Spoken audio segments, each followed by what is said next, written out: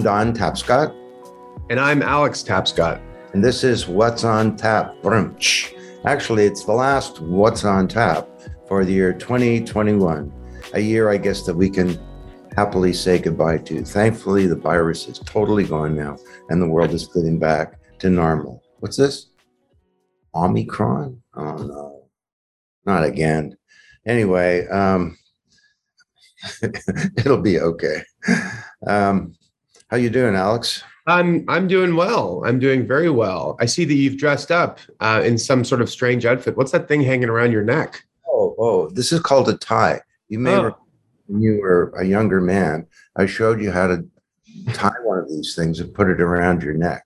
It's for when you go to fancy business affairs. I'm actually off to give a speech.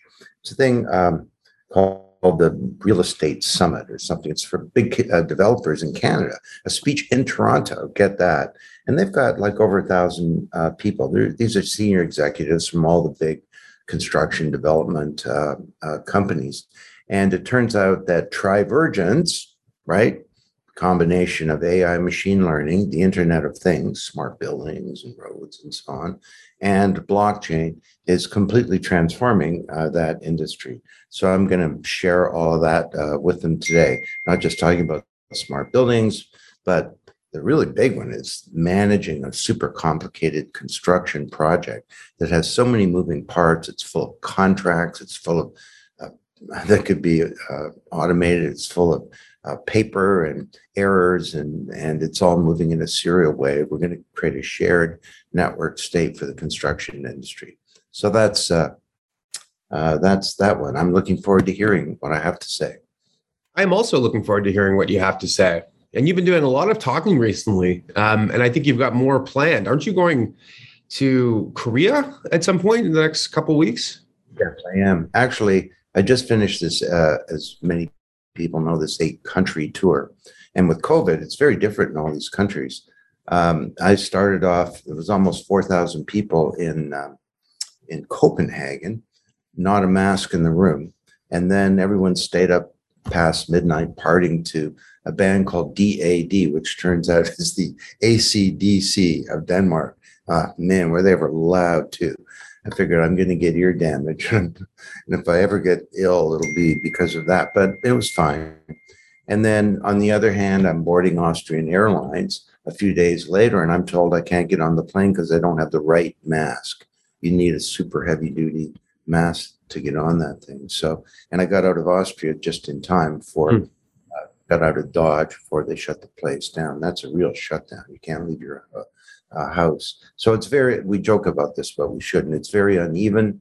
And boy, there's a long way to go to work through this. I'll tell you one thing it says to me is this idea of interdependence, that no country can succeed in a world that's failing it. But we have to think and act more globally when we're trying to figure out how to solve these problems. Climate change is not a problem of a country. It's a problem of the world, as is a pandemic and as are most problems these days.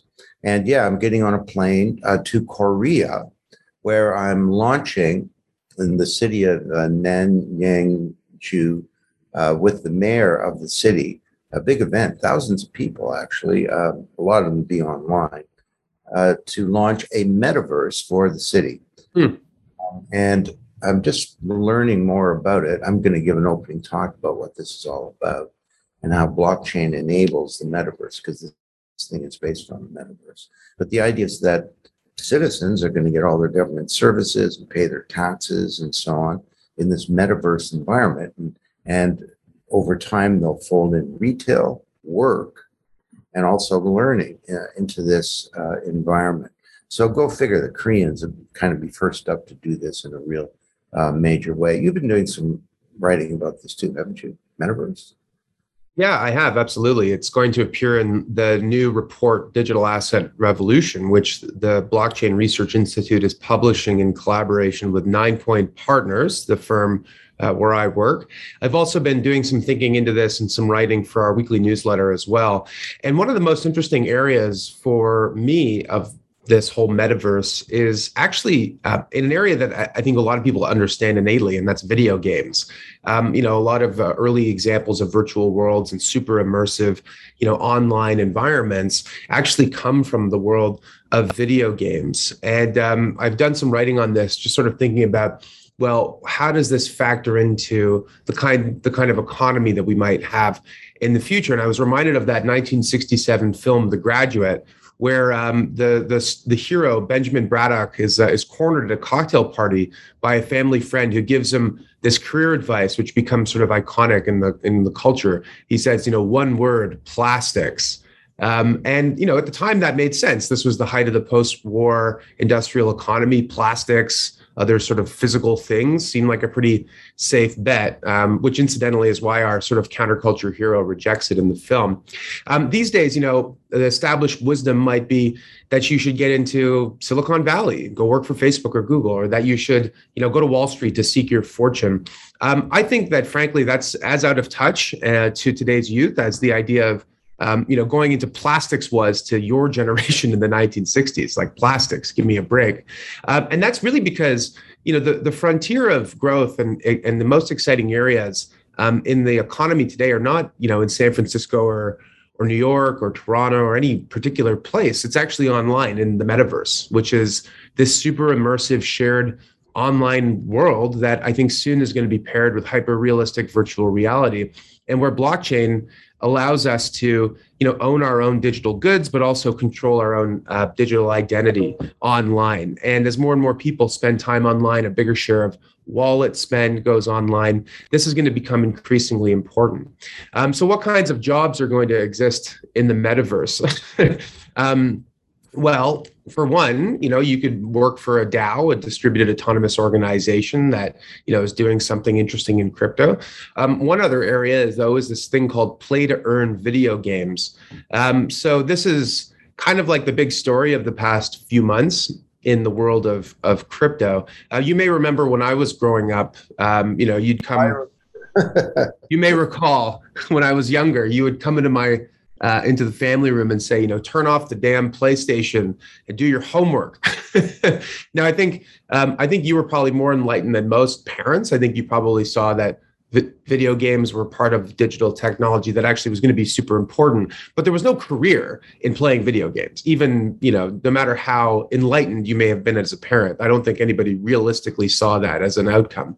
But times have changed. And today there are millions of young people who are playing these play-to-earn games and making money doing it. And one of the most interesting examples of this is this thing called Axie Infinity, which is basically, I've tried it. It's not really for me, but it's an adventure-style game where players use their these things called Axies. They're basically like avatars to complete tasks and in the process earn crypto assets, which are super fungible. They're like money, right? So earning money in games is not new. There are lots of assets that people have earned in like World of Warcraft, but that was always contained to the virtual world. They were not like assets you could take with you, and that's what's really different about these new games. And they've really caught on. Like in the last 30 days, over 2.5 million people have played Axie Infinity. And it's really popular, particularly in countries like the Philippines, where, young digital natives are seeing an opportunity to make a lot more money playing video games than doing just about anything else.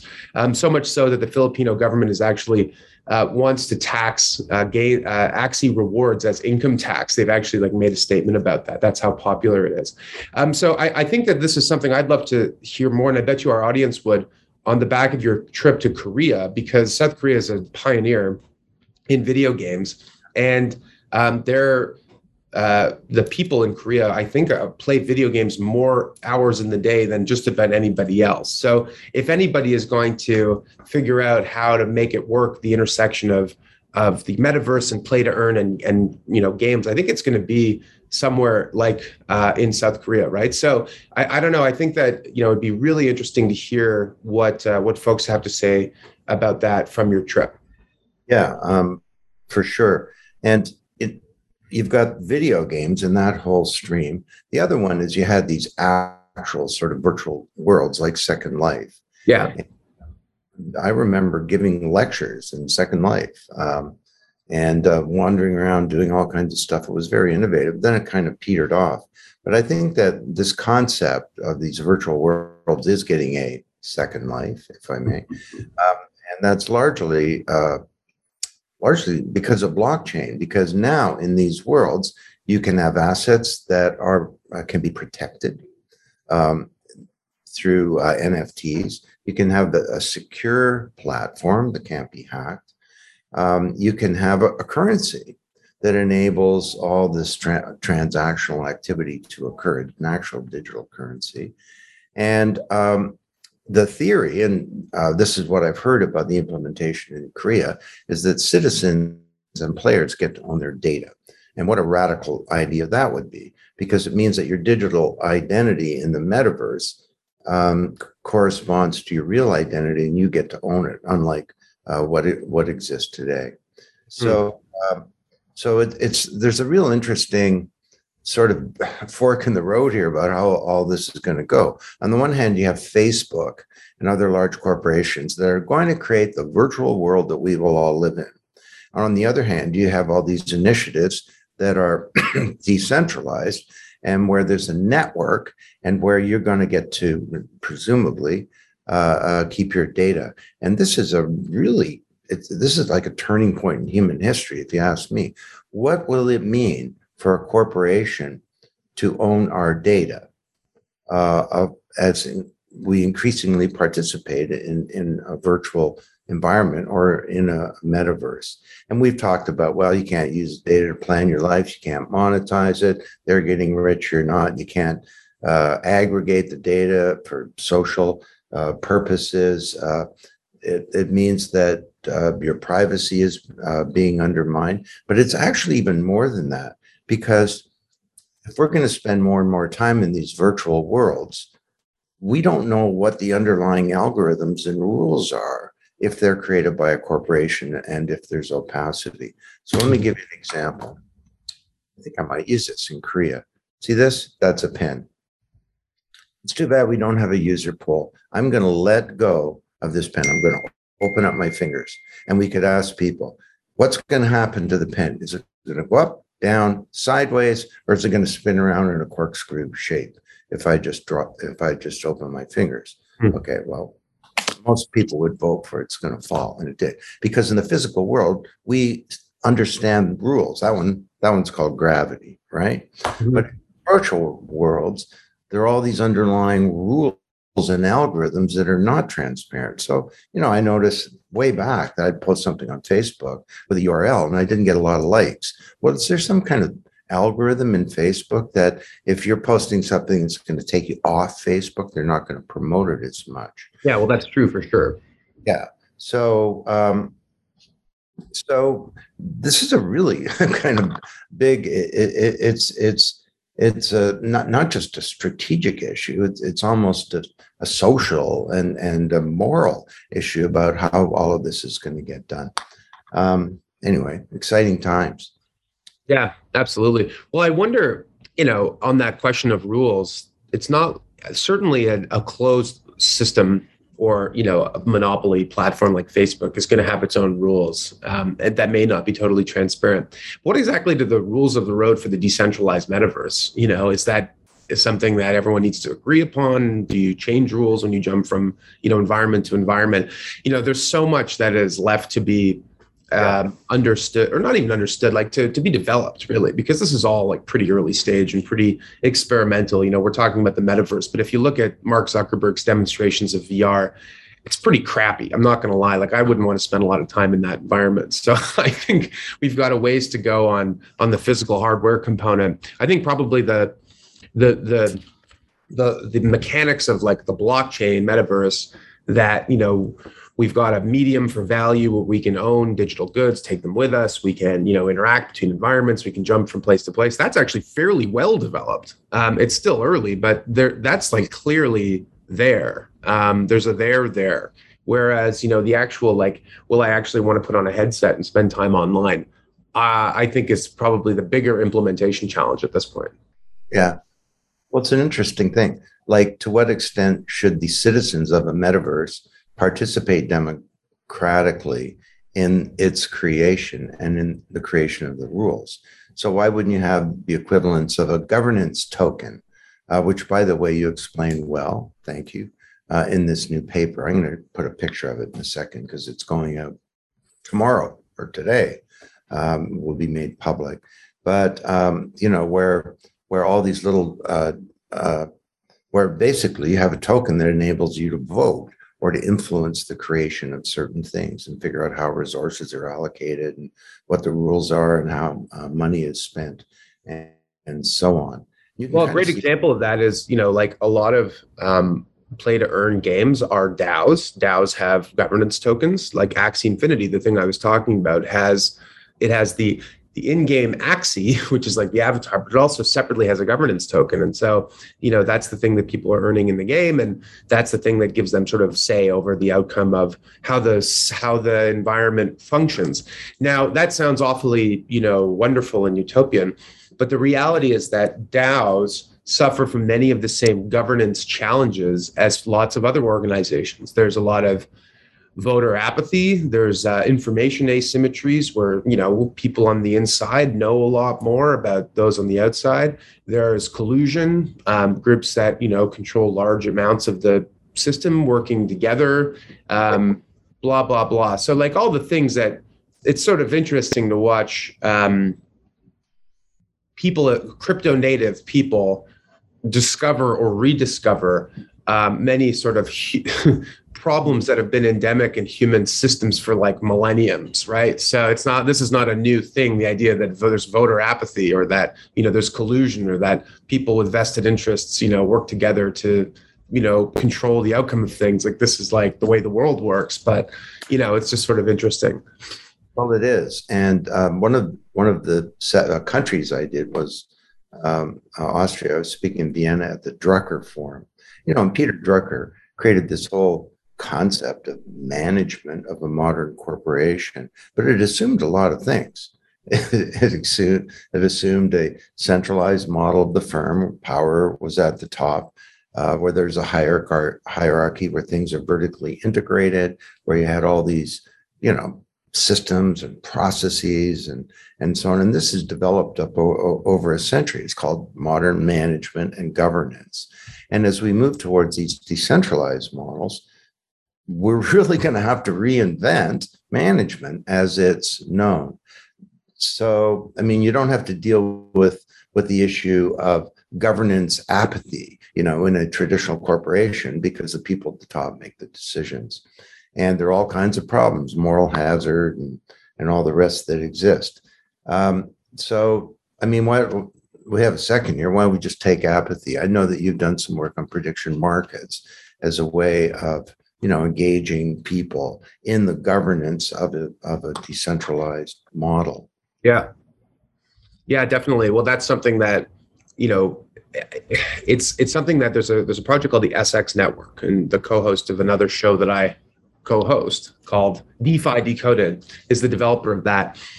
And, prediction markets today are used mostly for basically wagering on the outcome of future events, right? You make a prediction that, a certain sporting event is going to go a certain way, or a political event, or, a financial asset is going to go up or down, like that kind of stuff. But there's really interesting potential for prediction markets to play a role in governance by basically providing for like an economic incentive to participate. And an economic penalty for not participating, which would be the other thing, right? So, I think it's something that it's too well. Okay, so the way that it would work in practice, basically, is that you would have a vote for something, but you'd also like place a wager on it, or you would be incentivized, by voting. If you voted for it, you might get a distribution of a governance token or something. Basically, just creating like an economic reason to participate in any given election, which would increase the overall health of the system, presumably. So we'll see how that works in practice. It's a very clever idea, but again, lots of people come up with clever ideas, but you need individuals to actually endorse and use it, right? So it's something that today is still early stage, but very promising nonetheless. Well, and the whole idea of finding economic incentives to engage people in creating value and governing things and so on is really important. Like climate change, obviously, is a big one, where we're tokenizing carbon credits, create a much more liquid market for that, but also where, manufacturers can make their products carbon neutral and then bundle in these supercharged tokens that represent a credit, to provide economic incentives for people to do the thing that's green. On this speaking tour, I met a company. It's actually based in Vienna called Global Rockstars, where they're tokenizing a song. And on that platform, as a performer, as a creator of a song or an artist, you put the song up there, and you get most of the royalties, unlike with traditional labels. But also, the lovers of music can invest in your song. They can essentially buy a token that represents an interest in that song, and that token can be used to promote the song. And if the song goes to the moon, you as a music listener's a one-way thing, right? I'm a passive listener. All of a sudden, you're an active investor in the song. And one of the first ones I did had a 700% return for people who invested in that song. So this is kind of going back to Wikonomics, really. It's moving away from this world where, somebody in power has information and knowledge and they push it out to passive recipients. I'm a teacher. I push out information to passive students. I'm a physician. I have knowledge you don't. I'm going to push out a diagnosis to you, and please don't get involved in collaborating with others on your own healthcare, because the internet's full of garbage. I create products, I create services, I push them out to others. I'm a politician. You vote, I rule. I push out stuff to you. Well, the promise here maybe is finally this sort of age of engagement where people can get involved. They can co-create value. And for sure, there's a dark side to all of this, but there's a pretty exciting upside as well. Absolutely. It's so interesting. Like, I keep finding similarities not similarities, like ways in which blockchain addresses many things that you've been writing about for a long time, that maybe, ideas whose time have finally come because there's this technology that enables it. Like a DAO it's so interesting. Like, you think about the concepts of Wikonomics, of mass collaboration, creating,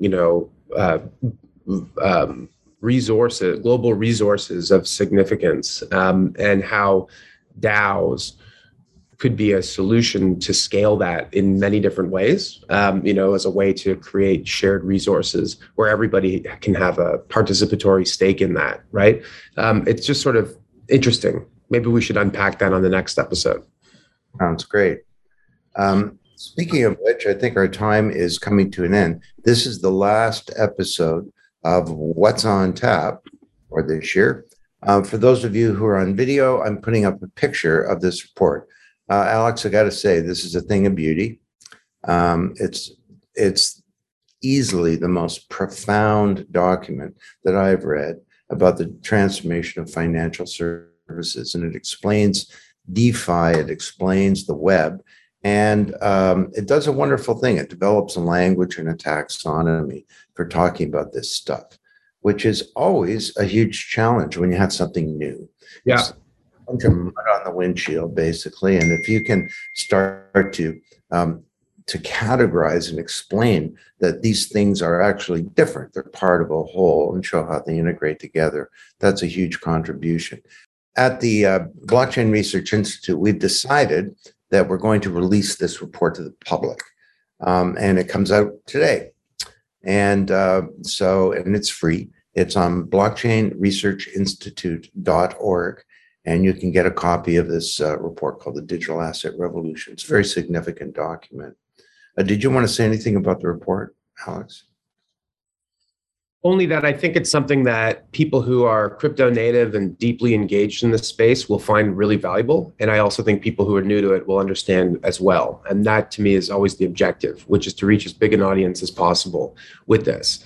And I would also say that, it's always a work in progress. One of the things we developed for this report was a new taxonomy for digital assets. The taxonomy itself is not new. We've actually been working on that for years and first published a version of it in the second edition of Blockchain Revolution. But as an industry like this matures, new things emerge and come to light. And so we had to take another crack at it. So I think people will really enjoy this. I think especially people working in the financial services industry, investors who are trying to understand how all this stuff works, and everybody who has an interest in what the world is going to look like in the future. So I think that's just about everyone. So I'm now going to read off a list of 7 digital assets. We'll start with Bitcoin. And I would like you to tell us the price that it's going to go to. Ha ha ha, very funny. You may remember this funny incident where we always get asked this over the years. We say, look, we don't do price predictions, investment advice, or any of that stuff. But that's right. One time we deviated from that was the book had come out. I think Bitcoin was trading, I don't know, about $500 or something. And CoinDesk said, we want to know what is your view on where Bitcoin will go to. So we said, okay, well, let's just shake things up. We said in the year 2018, Bitcoin will go to $2,000. The year 2017, it would go to $2,000. Yeah, we said that. And in 2018, it almost went back down to $2,000. But it went up to 20,000 in 2 months. And so go figure, this is the only space in the world where you make a radical prediction that something's going to go way up and you're totally wrong because it goes up by an order of magnitude. Yeah, exactly. Anyway, it's sure going to be an interesting 2022. Big things going on in the world. And this blockchain revolution continues inexorably. Metaverse, DeFi, digital assets, NFTs, all of these big ideas that luckily or thankfully we kind of were dug into back in 2016 are unfolding. So it's good to, it's an amazing time to be alive. It's going to be lots of conflict over the next year. With traditional institutions and regulatory bodies, either trying to embrace this or fight it. And, the old Chinese proverb, may you live in interesting times. We certainly are. Yep. When you go, readers, lovers, listeners, viewers of What's on Tap, when you go to blockchainresearchinstitute.org to get the report, you will notice it's a completely new website.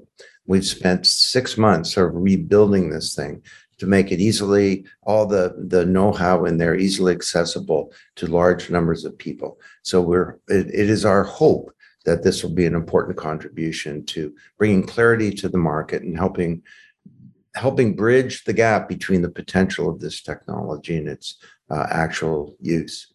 So, Alex, looking forward to the next year. Yes. Everybody, safe travels.